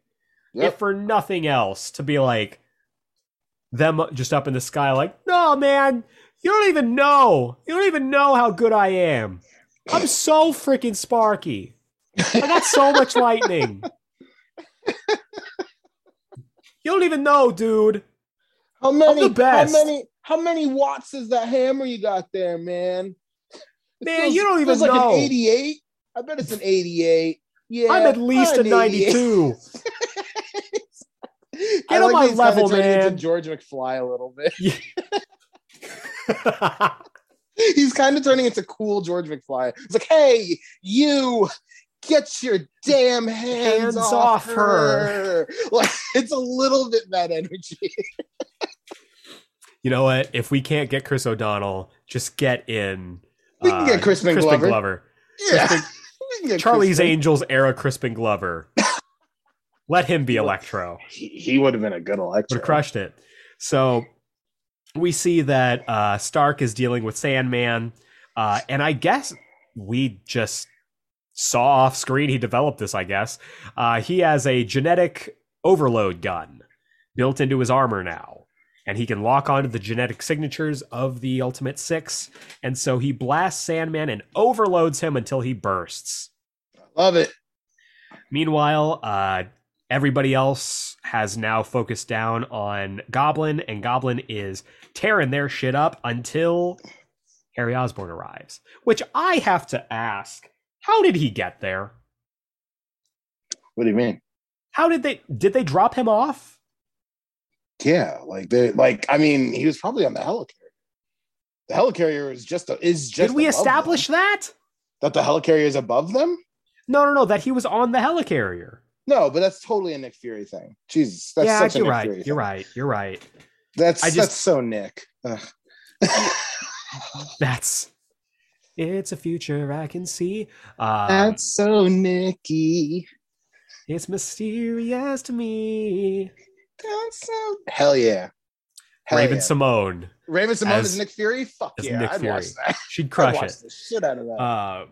And so Harry's there. He pleads with his father, and he gets through to him. He's starting to get through to him. Norman starts to power down until Tony decides, no, hey, I'm just going to make this worse. Let's do this. In Tony's defense, he does give call-outs of like, I have a lock. I'm going to take the shot. And he takes a second. He doesn't. But no one responds, which is a real problem. Yeah. And he doesn't wait for confirmation. Mm-hmm. But he does follow proper protocol there. I will give him that due respect. He still fucks it up though. Pulls a real Star-Lord moment. Movie Star-Lord. Not comic Star-Lord. Movie Star-Lord. I need to make that very clear. Comic Star-Lord never would have made those mistakes. Certain comic Star-Lords would have never made that mistake. You're right. Annihilation Conquest Star-Lord would have never made this mistake. Hell nah, he wouldn't have. Because he's a fucking professional. Anyway. He's a competent motherfucker. Tony shoots his overload cannon at Norman, and Norman becomes Swamp Thing and / Clayface. He becomes Clayface. Yeah. Yeah, he Clayfaces out. It is horrific. It's scary. And I love like Harry's reaction. It's, oh my God. Yeah. Especially like that double page spread where we see him just like blossoming out his left side, like turning into a dinosaur. They keep doing this to him. That's the bummer. It's like this keeps happening to the Norman. Second time he's been overloaded. Yeah. You're right. If he had a nickel for every time his genetic code has been overloaded, he'd have 2 nickels, which isn't a lot. But it's weird that it's happened twice. But that's 10 haircuts back in the day. That's actually 15 haircuts over in Jersey. Right now. Right this second. Speaking of Max Dillon, we see the conclusion of the Electro and Thor Sky battle. Love it. And I love that they can't tell who won. Yep. They just see two bodies. It's a good comics trick. Yes. It's a comic trope for sure, but it works every time. Of just seeing 2 bodies, one of them's falling. And you're like, who is it? Is it our guy? Is it their guy? Is it our guy? Is it their guy? You got to get ready. Everybody get ready for it. Everybody get ready for it. And then you find out. It's our guy. It's our guy. It's Thor. Thor comes down. Everybody's like, oh man, this is crazy. Peter goes to Harry, his friend. And he's like, you didn't deserve any of this. And he hugs him. And Harry just says, I'll kill all of you for this. So good. This is Dane DeHaan, Harry Osborn. This is exactly it. When they cast Dane DeHaan as Harry, I was like, oh, that's perfect casting. Chronicle Dane DeHaan. This is like, I cannot wait. I cannot wait to see what this Harry Osborn does. They take him back into custody, I assume, because I guess he's just been living on the helicarrier. And then we get a nice little 4-panel spread where they go through the members of the Insidious 5, talking about basically like Kraven's in custody, and he's like, Leeson, Linda. Leeson, I was under some kind of mind control. And I'm like, fucking shut up, dude. I hope we never see Kraven again. I hope we never see Kraven. And I hate that. Kraven is a top 5 rogue for me. I'm sorry, man. I totally forgot that they do this with it. Really bums me out. Because the only Ultimate Kraven I think of is literally just in that story. It's Dundee Kraven or bust. In that other, like it's Dundee Kraven. That's all I think about when I think of Ultimate Kraven. So I totally forgot that this was a thing. I'm sorry, man. That's all right. What a bummer. It's okay. We make up for it with Electro. It's like, see, I was just biding my time. Biding my time till I could, overpower Osborn. I was on your team the entire time. I got tickets for Newsies. You guys want to go see Newsies? I hear it's pretty good. I hear that Christian Bale kid's boys. Hear that Christian Bale kid's gonna be somebody someday. The idea that the only version of Newsies that he's seen is that, but he's never seen another Christian Bale movie. He's never seen it. He's like, I don't know who that Christian Bale kid is, but I think he's pretty good. And so we see Flip Marko, which I think is horrifying, is now just being kept in separate containers. Makes sense. It makes sense, but it is. What else do you do with that guy? But it's very upsetting. Yeah, it is. And then we get 2022 Paul Dano Riddler, who is sitting. You're lying. Like, seriously, that's what this is. Yeah. And again, maybe it's just because I just watched that movie, but like, Ock is sitting there and he's just like, where are my arms? Where are my arms? And they're like, we fucking liquidated that shit. Yeah. And he says, you're lying. I can feel them. I know you're lying. And they're like, dude, no one cares. Get the fuck out of here. And they all leave and we just see him resign to, he's like, I can feel them. And I love the reveal in that next panel. They're like, where are his arms? Oh, about 30 miles from here at a shield lab. Better move them. Yeah. Further away. Yeah. Like, oh, I love that. We see that Jan is checking in on Hank, who is stable. We see that Peter's being brought to Aunt May. They've basically been telling her that Peter is there in the same facility. They're just being kept apart for security reasons. And they finally get to come together. And the relief on her face. Yeah. So good. Two of them embracing. They're like, yeah, everything's okay. We're back together. He's in custody. Okay, just take us home. Please take us home.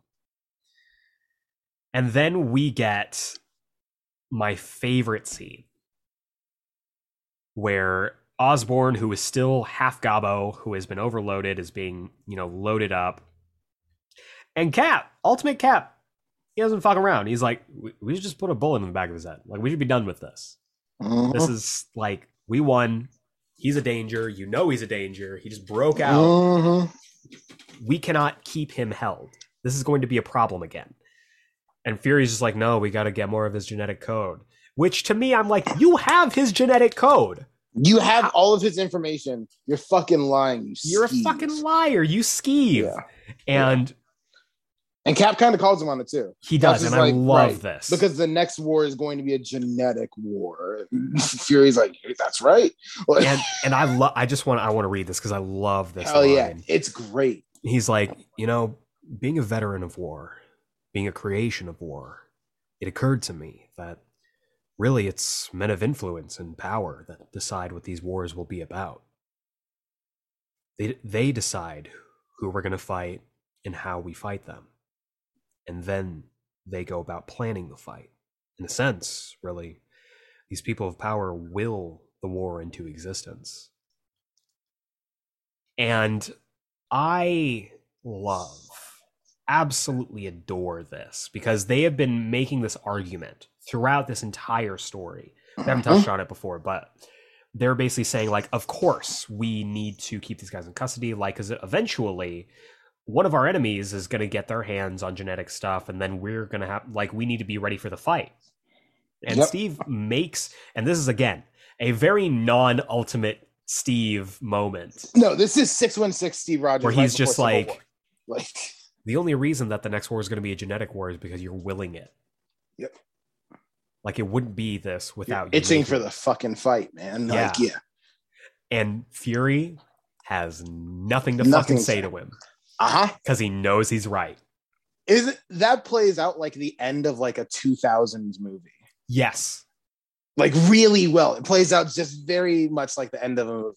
It's kind of like the end of a Michael Mann movie. Where like, like there's the walk away and then, the pull away and you see the helicopter in the sky. And you hear the sax going. I was about to say we get some sax with some synth. Like, and then directed by Michael Mann. Like, yeah. We get some incredible The Midnight music going. Like, hell yeah. Shout out to Matt Draper. This perfect ending. I loved this. I loved this volume. The craven of it all aside, like, I really, really dug it. So, and I love that it's in its own separate thing. Like, I'm glad that they include it with Ultimate Spider-Man and repackage it with Ultimate Spider-Man. Because it is part of the story, ultimately. But it is also a very big Ultimate story. Yes. Since there isn't a ton of Ultimate stories, like there's Ultimates 1, 2, and 3, like, and this comes in between 1 and 2. So otherwise, all their stuff is just like guest appearance stuff. And so they put it into like special miniseries like this. And I've mentioned it last week, like Ultimate Wars, like the Ultimates versus the Ultimate X-Men. Right. This is Ultimates versus Ultimate Spider-Man, so it's Ultimate 6. Like, I love that they did this. I think it just made it feel like a big event. Yeah, and it plants the seeds for a lot of stuff. Like I think we in mentioned both it books last week that like eventually it's revealed, spoiler alert for the Ultimate Universe, that the X-Men were also like genetic mutations, are genetic experiments. Yes. Because, trying to replicate, like, this sets the stage for all of that. And I love that. Mm-hmm. It's very, very cool. I wish it had been as good as this going forward. Yeah. Because the Ultimates are never really the same after this and after Ultimates 2. No. So it's unfortunate. But so as we're wrapping up here, wait a second. Hold on, I'm getting a call. Oh, that's the weird. White House. Shut up, no way. Dude, who would be calling from the White House? That's interesting. I'm gonna put it on speaker. Hold on. Hey guys, look, I just got away for a brief second. Doc Ock just threw me into the Oval Office, and hey, I'm in the Oval Office right now. This is the first time a civilian's been here since like an insurrection. Am I right? Okay, sorry, bad subject. Anyway, I really need to let you guys know that this volume was amazing. This is the best volume that has come for me because of just how much I love the Sinister Six. The Sinister Six is definitively my favorite villain, even though it doesn't technically count as a villain, but cohesively as a whole, these 6 villains is always an obstacle for Spider-Man, and I always think of them as one entity, because like these villains always seem to remember that Spider-Man is the main obstacle, and if in groups, it works better against him, even though Spider-Man always triumphs in this way.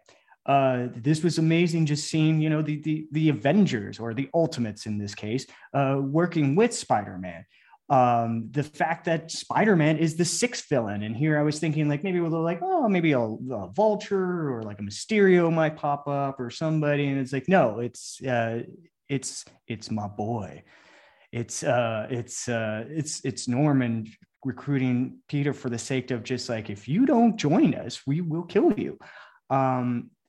It's brilliant. This arc of just following through the villain side point to the point of like finally, Peter isn't even in the focus or in this comic until about like 4 or 3 issues into this, and which is brilliant because all I kept thinking about this whole volume was this was probably the prototype for the Sinister Six movie that they had planned when Andrew Garfield's Amazing Spider-Man was going on, and I would have 100% been behind this, just for the fact that it would technically be an Sinister Six movie.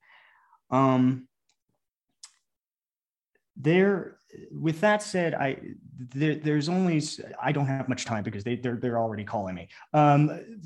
They're wondering where I am right now, and I can hear footsteps and people infiltrating the White House right now. This was my favorite volume. The dynamic and wordplay in this dialogue of this comic is fantastic. There are many multiple favorite moments. It was Otto being with his arms and like monologuing and thinking like maybe this might be mentally, and then pulling away, and all of the guards are just impaled by his arms. It was brilliant. It was just, it actually shocked me for a split second, going like, what is he trying to do? There's that moment. There was also, Peter Parker finding himself in the Oval Office and just having this little like realistic moment.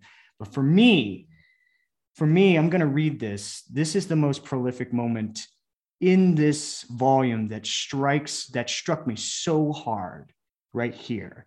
And it's at the very end when Captain America is with Nick Fury, and he says, right, where they're containing Norman Osborn in that like giant metal cell, and Captain just says, right, the next war will be a genetic war.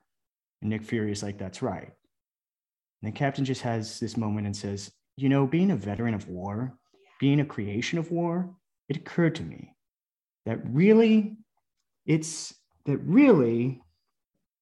men of influence and power that decide what these wars will be about. They decide who we are going to fight and how we will fight them. And then they will go about planning the fight. In a sense, really, these people with power will the war into existence. That is pretty much the statement for this year. This what has happened in our world and what goes on. It is amazing how much our material, our media influences still resonates 20 years later on what's going on. And that was the hardest. That was actually the most, that actually broke me a little bit, for just having Captain America say that. And with that I think is the most powerful volume we've had so far. Maybe it is because of the times being what they are, but honestly, with the state of being of things, it's amazing how you can reflect on just every volume here that happens when as we keep going through all this. Oh, okay. So they're pounding at the door. I got to get back. Please stay safe. Whatever you do, don't go to Washington right now. Okay. Bye. Wow. Okay. Huh. I hope he's okay. That sounds like a lot, man. There's a lot going on. I hope he's all right. That sounded rough. Really bad. I haven't even checked we've been recording here, so I haven't been checking the news. Oh shit, there was a big old superhero beatdown over at DC. That's strange timing. That is an interesting coincidence. Weird. Well, anyway, I'm sure when we see Jacob will tell us all about it. But Malcolm, stay safe, man. Yeah, stay safe, dude. Like, that's... Jeez. Yikes. Hang in there. So as we're wrapping up here, Malcolm, what was your favorite part, and what do you think about the volume as a whole? I love this volume. Ultimate Six is so good. I just love like the treating of the Sinister Six as a really big time universe threat. I like that the Ultimate Universe is small enough at this point that when you have a grouping of 6 villains or 5 villains at one time, it garners like, hey, this is a huge threat that the Avengers need to be called in for. Like, I think that's really, really cool. So I love this volume. I think it's wonderful. My favorite part of the volume, I'm going to be honest, it's all of the Norman Osborn stuff. I think Norman Osborn is so consistently wonderful in this series.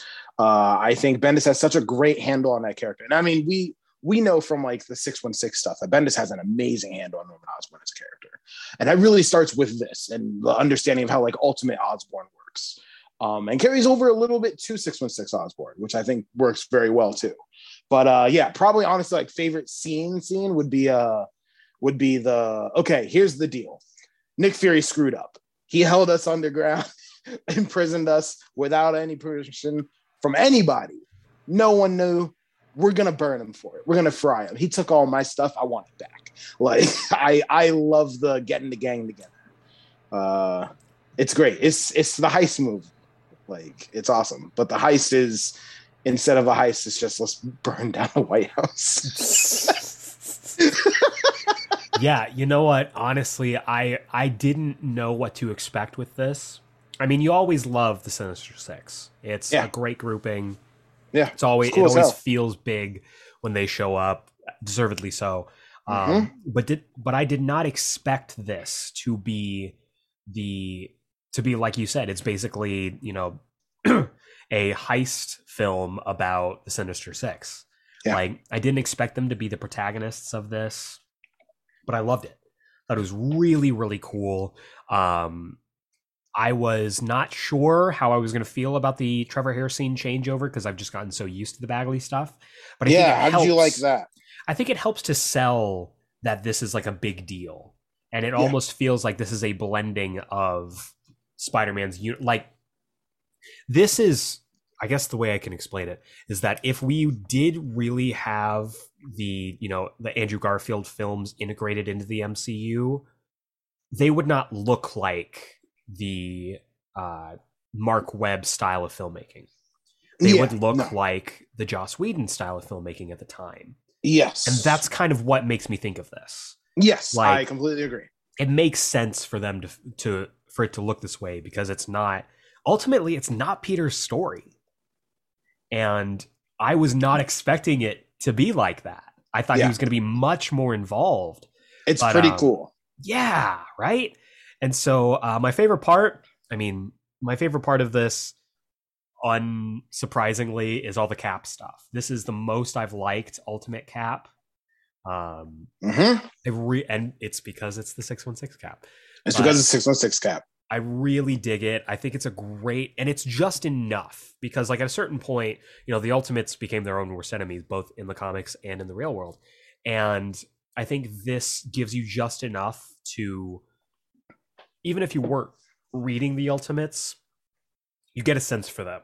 You get their full, you get their gist, you get their deal, and you know that while Spider-Man is doing his thing, these people are out there, being super cops. And so I really liked it. I loved the dealing in moral grays. And I thought Cap really, really shined in this book. And I was excited. It's a good Captain America story. Yes, totally agree. And him coming to grips with all of this was really, really cool. Just absolutely enjoyed it. But can I derail the pod for a second? Do it. Derail it. Sorry, just an announcement that just happened. I Am Legend sequel. No way. Will Smith and Michael B. Jordan to star and produce together. An I Am Legend sequel was just announced. I'm sorry. I just had to. Listeners, this is real. I'm very surprised at what is happening in the world right now. That's so weird. That's a weird thing, right? Yeah, I don't know if I like that. I don't think I like that. Because I personally ascribe to the alternate ending of the film, where Will Smith dies. Yes, and it's a much better ending. It's a much better ending. But I don't know. It's going to be interesting. Anyway, sorry. I just saw that. No, you're good. My phone right now. I was like, I don't understand what's happening. You're good. That's weird. So anyway, that was Ultimate 6. Yeah, that was Ultimate 6, Volume 9 of Ultimate Spider-Man. Tune in next week for Volume 10 of Ultimate Spider-Man, entitled Eric, I'm excited. Hollywood. Eric, I'm excited.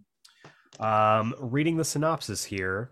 This is going to be issues 54 through 59. Get ready for that. And synopsis goes like this. A major movie studio is making a summer blockbuster about Spider-Man. And the ultimate wall crawler swings by the set to give the producers a piece of his mind. But as the cameras roll, the real wall crawler and Doc Ock go head to head behind the scenes. Oh, that's interesting. So this is the story that came out the summer of 2004. For Spider-Man 2?